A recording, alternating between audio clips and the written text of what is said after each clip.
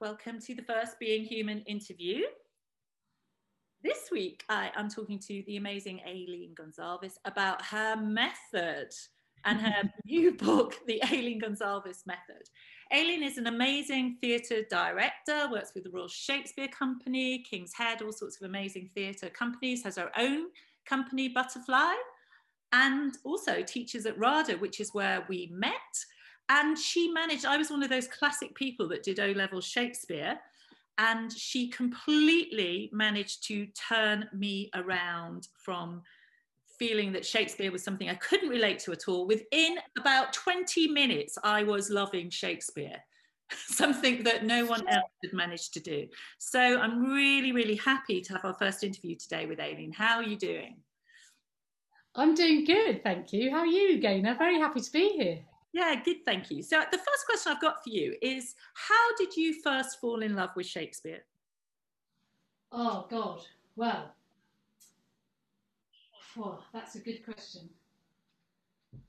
Um, I fell in love with Shakespeare when I was 15, I think. 15, I had a brilliant English teacher at school, Mrs. Lillington, who I still see, which is brilliant. She comes and sees my shows.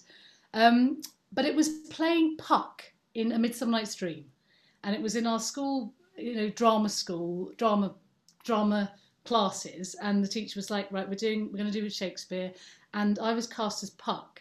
And it was a really interesting story, actually, because I remember thinking my best friend Sophie was cast as Hermia, and I was distraught. I was so jealous because she's very pretty, and I was like, why are they casting me as the weird one? So I was like furious about that for ages until I realised what an amazing part Puck was. And I absolutely just fell in love with it. It was kind of, it feels really easy to me. It feels really, um, it felt effortless.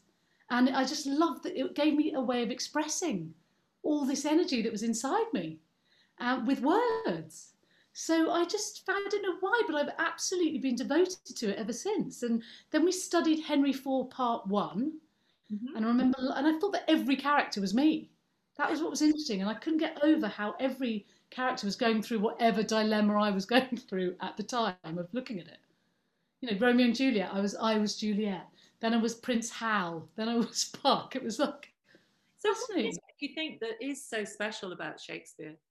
This is a really difficult question. I find that quite an easy question. I think it is There that you it. go. I need to study with you more.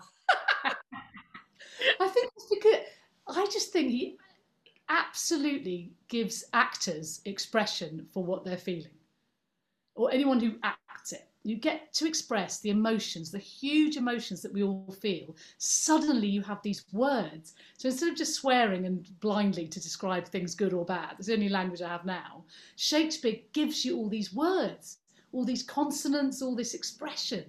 And in a way, you express more. He connects you to your feelings that are your internal feelings.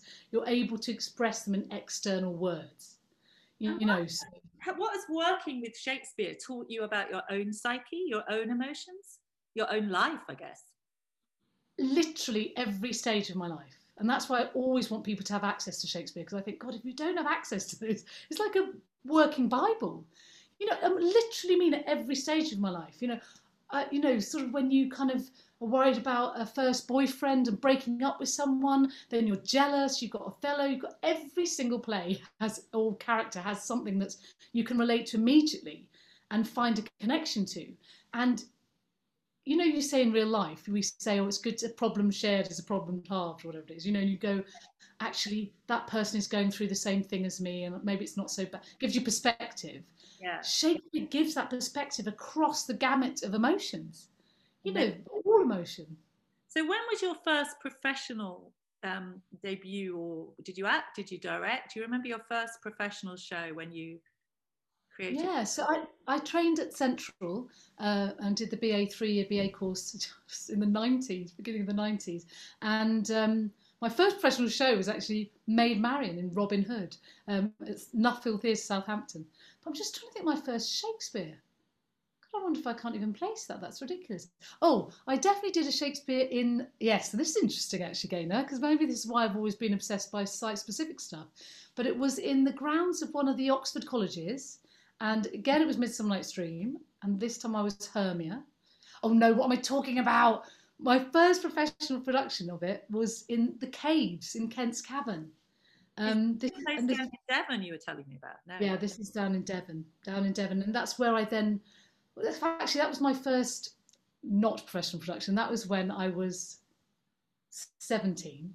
School teachers took us down there. We did Macbeth in the caves, site specific. We didn't even know that was such a word, you know, and we just did it promenade around the caves. And I was so precocious that I said to myself, when I'm grown up, I'm going to have my own company and do it properly. Literally. I was so outraged at how it wasn't being done properly.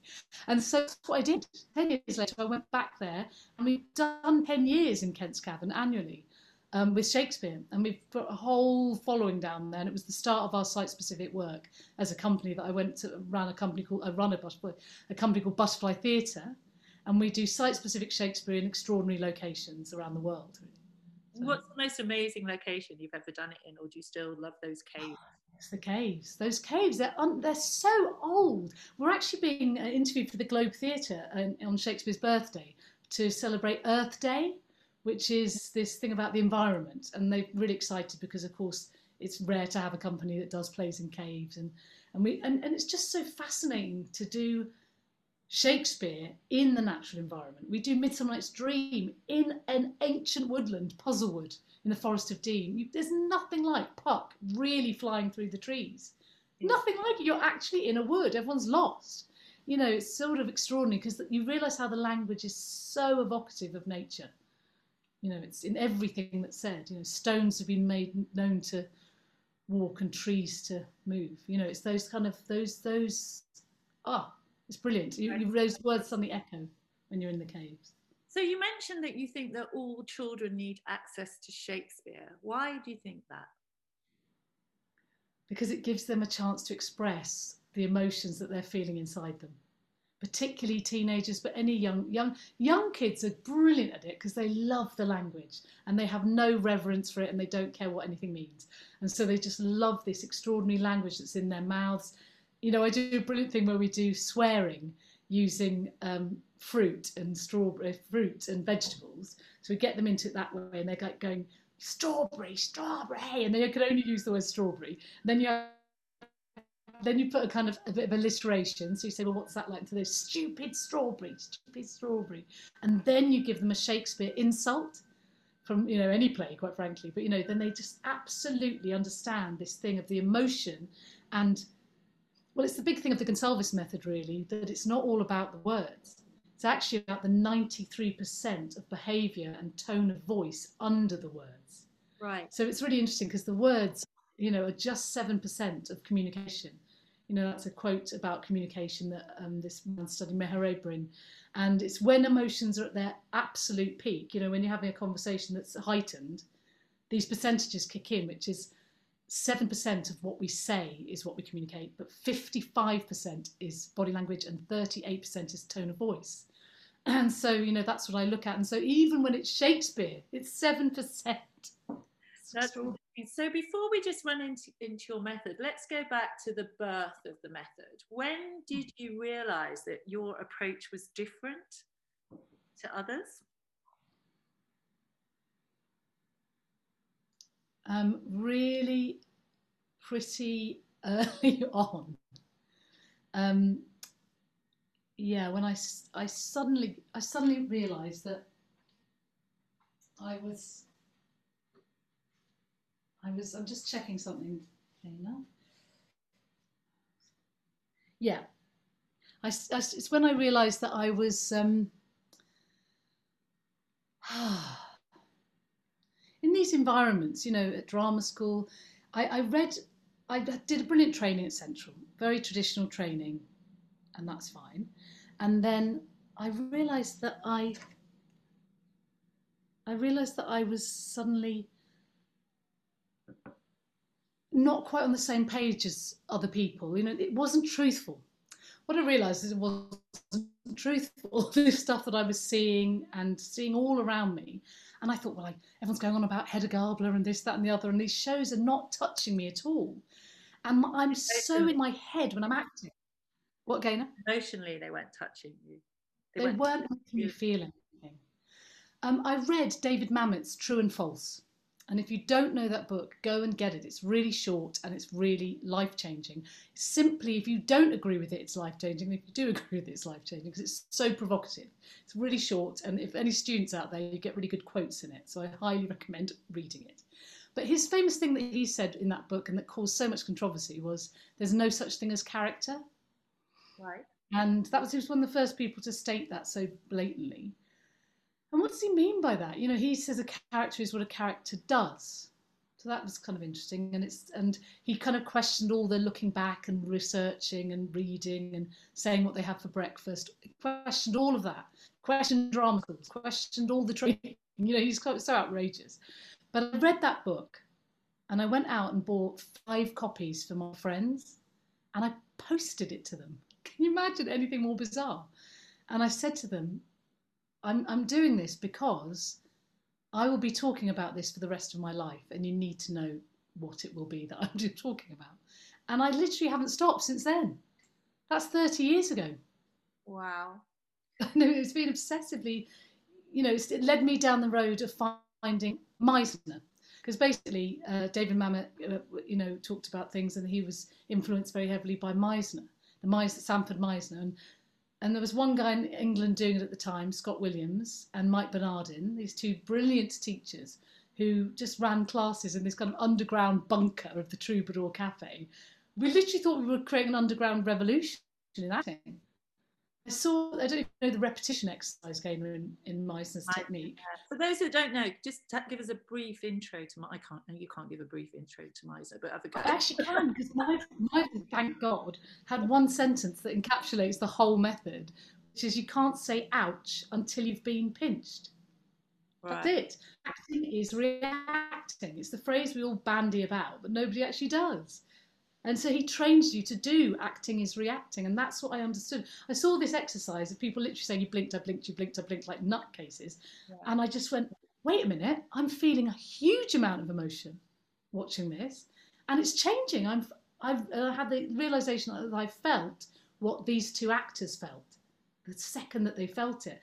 And I thought, God, surely no one had taught me at drama school that our only job, I believe, and I now teach, is to make the audience feel something real. So how exactly with your method, differing to Meisner, do you make them feel something real? I don't actually. Meisner is the gift, the real gift that I build everything on, that repetition exercise. And I do work with other actors who don't do Meisner, and I've trained them particularly in my slight way of trying to get close to that, replicate that exercise. But it's such a genius exercise that I thought, fine, just do that. So I do a bit of that. And then it's really, he said that's living truthfully. That connection is living truthfully. And the next phrase he said was under a given set of circumstances. Problem is no one quite is able to do that. So we can all live truthfully and bounce around and be really organic, but it's completely nothing to do with the play. So people have a real problem with Meisner actors traditionally because they can go off tangent very easily. And I said, right, well, I need to create some conditions, some circumstances that hold this living truthfully. But the magical thing that I did is I created 5 given circumstances, called them 5 conditions, that are rooted in forcing you to look at the other person in order to see if it's working. So I actually created given circumstances that tie you into looking at the other person, tuning into them, not necessarily looking. So what are those conditions? So there's 5 of them, and you'll recognise some of these words, but there's like an emotional prep, which is how you feel before you come on the stage. Objective, stakes, what matters to the character.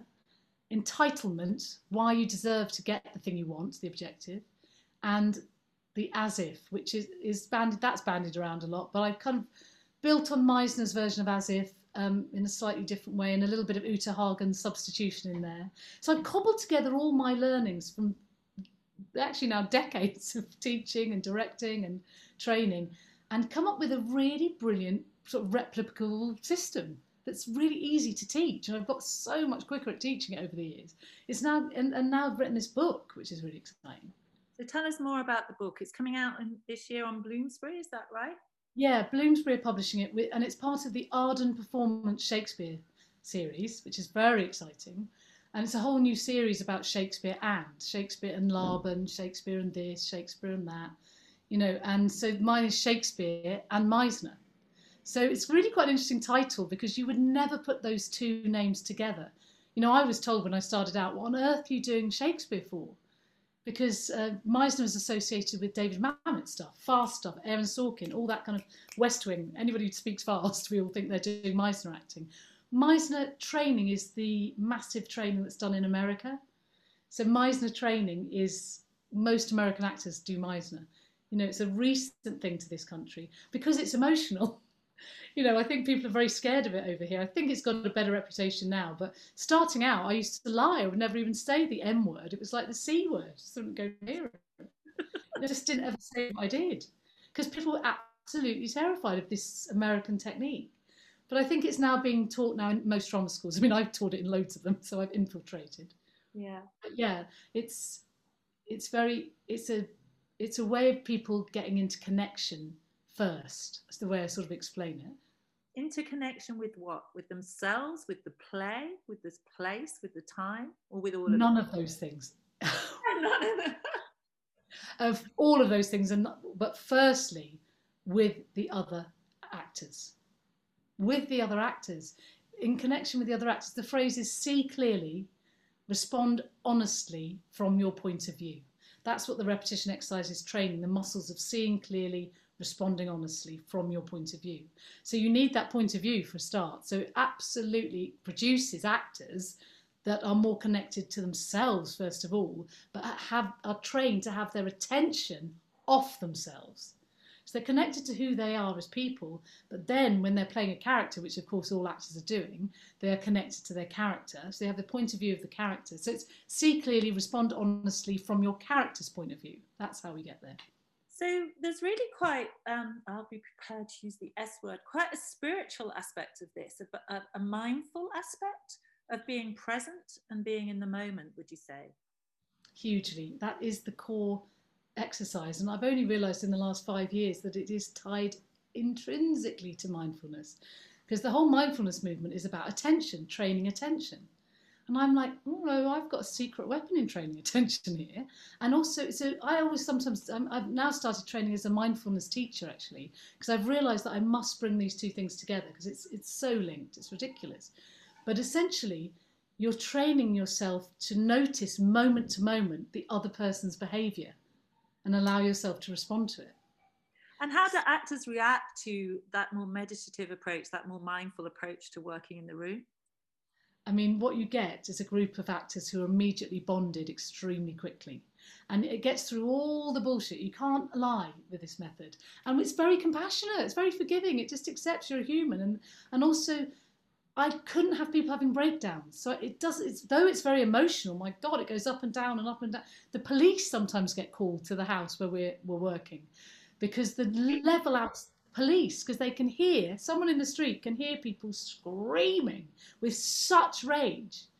That's happened twice. Absolutely hilarious, because I open the door and go, oh my God, this is brilliant. I didn't even talk to them properly. I go, follow me, yes. No, that's fine. Come in, follow me. Because I know that they're going to walk in. This room full of actors who hilariously are screaming in that moment. As they're coming up the stairs, they're still scream. And they open the door and it's gone. And they're like, oh, sorry. And all these actors looking at the police. It's very funny. It's happened twice. And it's because what the people outside can hear is real emotion. It is real. And now what I say is it's absolutely real in that moment. So with what you've learned from Shakespeare and with your method and with, that work of the mindful approach, I know we've talked a lot about how almost all life is like acting, really. We take on different roles with different people we meet at different times, at different life stages. So talk a bit more about your thoughts around your method and how you want to move it off the stage, in inverted commas, of the theatre and more onto the stage of life.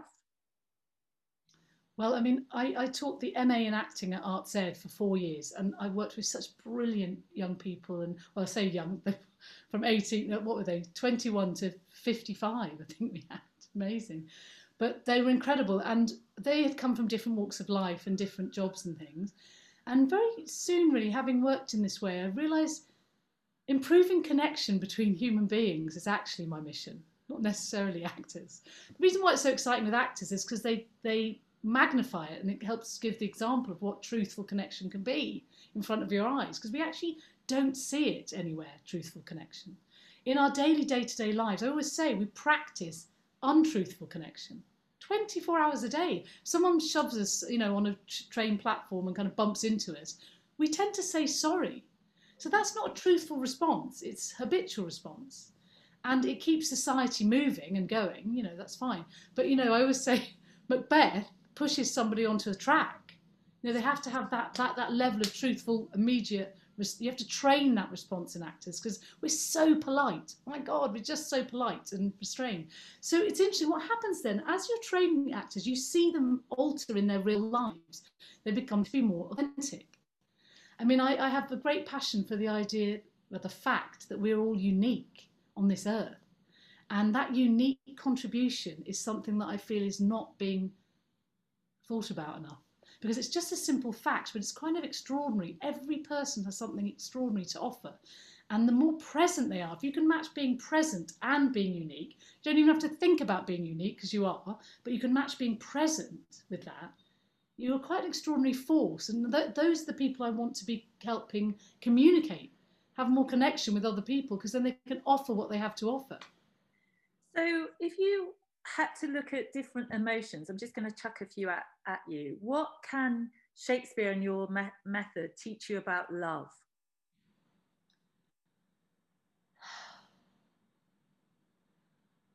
So first of all, I think it's that your attention, because mostly it's training your attention outwards. So you train your attention outwards and you see the world. I just think you love the world as soon as you can see it. It tunes you into your senses. It makes all of your senses awake, all of your senses. So it allows you to receive this world. And I think if we're present and we receive the world, you cannot help but feel love.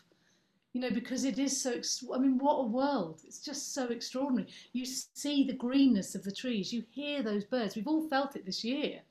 So I think in terms of that general state of, how we describe love, of being able to receive love, and it allows you to train yourself to respond fully.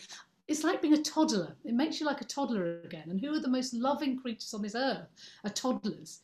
Because they do it without any guile, without any thinking. They just push you over, then they pick you up again. It teaches you about love and forgiveness very quickly, because I think it's moment to moment.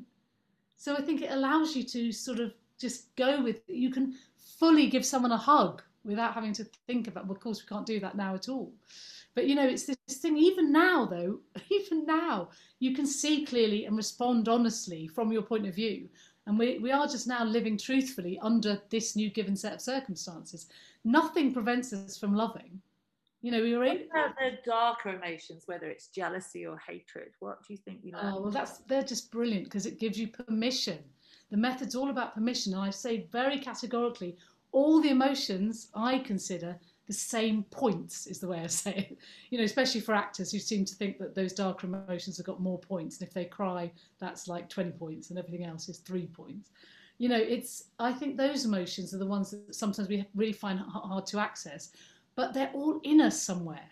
So as soon as your attention is over there, you're not censoring yourself and controlling and repressing your emotions. So actually, I tell you, it's quite scary for an actor, and you have to have a huge amount of trust in the people you're working with in the room, because you have to feel safe enough to fully let the other person affect you. And you don't know how they're going to affect you, because it's, you're responding from your point of view, which is made up from every single iota of your life up to this moment. So, somehow somebody triggers you, you might really shout at them, or you might really do anything. But the point is, when we get into those bigger emotions, in the next moment, they can make you laugh.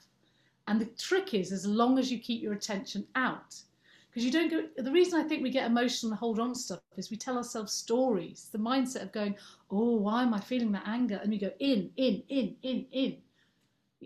it's actually, no, in the work, you have to stay out. You've always got a job to do. When you think about it, in contemporary society in the Western world, we're obsessed with ourselves, right? All of us, completely obsessed with ourselves. Yes. And we've had this idea that we have somehow got freedom and choice, and pre-COVID, but you know, we're all obsessed with our own sense of freedom, our own sense of choice. And it doesn't always make us all happier, healthier human beings. So I find your method really, really interesting, because it's actually about paying attention and looking out to others and your environment, rather than that sort of self-obsession that in a way then empowers you to be authentically yourself in a more honest and true way. Would you agree with that? Yeah, I mean that's a brilliant description, Gain. I should nick it because yeah, that's exactly. And what it does is it makes you realise that every time you see a person, what happens if you see them afresh? Because they are new, as are you, in this moment. So in the same way we try and get actors to be moment to moment to moment to moment on stage, I think that's absolutely replicable to life. So I'm working with lawyers, doctors, teachers particularly, you know, and teachers in a classroom, especially at the moment. Every time they hit that classroom, what if they were to say, it's not you're not just unique as an individual. I believe that we're unique in time as well. You know, me and you are talking here now at 11:30. At 8 o'clock tonight, we are different, unique people. Absolutely. You know, are we prepared to see? Yeah, it's absolutely true. The only thing we know is that we never stay the same, and we're always No, changing. And I mean, always changing. Shakespeare understood aging, death, dying, change more than any He writer. understood it the most completely. He really did, didn't he? And the thing is, he captured that idea of absolutely time. You know, it's fleeting. It changes. Everything changes. And I love his quote. You know, the thing of nothing is either good or bad. Only thinking makes it so. It's such a powerful quote, that, because you go, yeah, it keeps moving and changing. It's how we lock things down with thought. Yeah, and it But sort of embeds yeah. an idea of equanimity, which isn't a very popular contemporary word in a way for us to keep. We go through life, or I do, you know, it's good, it's bad, I like it, I don't like it, it's affected me well, it hasn't, or whatever, you know, and we don't actually ever develop those qualities of equanimity, which I think is in some way what you're developing within your method and your approach, to just be present to whatever happens, really. Yeah, and then to be curious. See, someone taught me something recently, which is very interesting. If you thought about that, whatever happens, bad or good, the thing that it triggers in you is actually curiosity. Very interesting, different way to live. You get annoyed about something, you go, "Oh, That's why am I annoyed?" Yeah, literally. That's almost really You know, pissed me off. That's so interesting. yeah, so interesting, and it's quite fun because you suddenly realise it's. I've recently started doing this thing in the evenings of writing an unpleasant moment that happened in the day, just an unpleasant moment, and I write down the sensations in my body at that, if I can remember, and just any emotion that I was feeling, and then I do the same thing for a pleasant moment, and it's my unpleasant pleasant moment calendar. It's quite interesting because it just makes you go, oh. I mean, I'm starting to introduce some of this. I'll tell you what's exciting for me at the moment. You know, this method has been refined and refined, and I've refined it with Shakespeare. I talk about it now in the book. The book is Shakespeare in Mice, coming out on Amazon in 20 seconds and available now for pre-ordering, which is very exciting. But it's more that suddenly I feel like I'm pioneering something new with this mindfulness thing, because actually I'm realizing that the application to real life people who deal with communication. You know, I've been talking to some doctors, they're doing Zoom calls at the moment, and it's like, you've got to be able to read who you're talking to. You know, it's such a basic skill that the actors all have that work in this way. It's quite easy to transfer it. So it seems that you as well are a sort of tipping point personally, or a pivot point personally, with this book. In the future, what would you see as, obviously you'll carry on working in theatre, but what would you also see as being your sort of role for the planet, really, I guess? Well, as I said, I think we're all unique, which means I think we're all diverse. The whole world is diverse to an individual. So, what skill do we need more than anything else in this world is the ability to communicate, the ability to see clearly and listen authentically, respond, seeing and listening. Those skills are just off the scale important. If we are all different, which we are, you know, we've all got completely different points of view. So we need to be able to hear other sides, listen to others. The division in the world at the moment is so sort of extraordinary. You go, yeah, no, we have to do something about it now. You know, because it will only keep subdividing, dividing and dividing. So it's going to be this moment where we go, and realizing it, that doesn't affect us what someone else is doing, allowing everyone to have that different way of seeing the world. No one can see the world like you see it. That's what we can't quite accept, because we feel that that separates us. But what is the thing that joins us, Gaynor, is our emotion. That's the thing that massively links us. Those cavemen of 1,000,000,000,000 years ago, or however many years it was, you know, and us, we are joined by something really profound, which is that we all laugh, we all cry. If you prick us, do we not bleed? You know, if you tickle us, do we not laugh? Brilliant. He really knew that. So we'll just end there. It's been really great talking to you. And just if anybody wants to get hold of you, what's the best website to go to find everything? Gonsalvesmethod.com. Okay, brilliant. Well, thank you so much. And thank you, Gaynor. That's been brilliant. That was lovely to talk to you. Thanks a lot.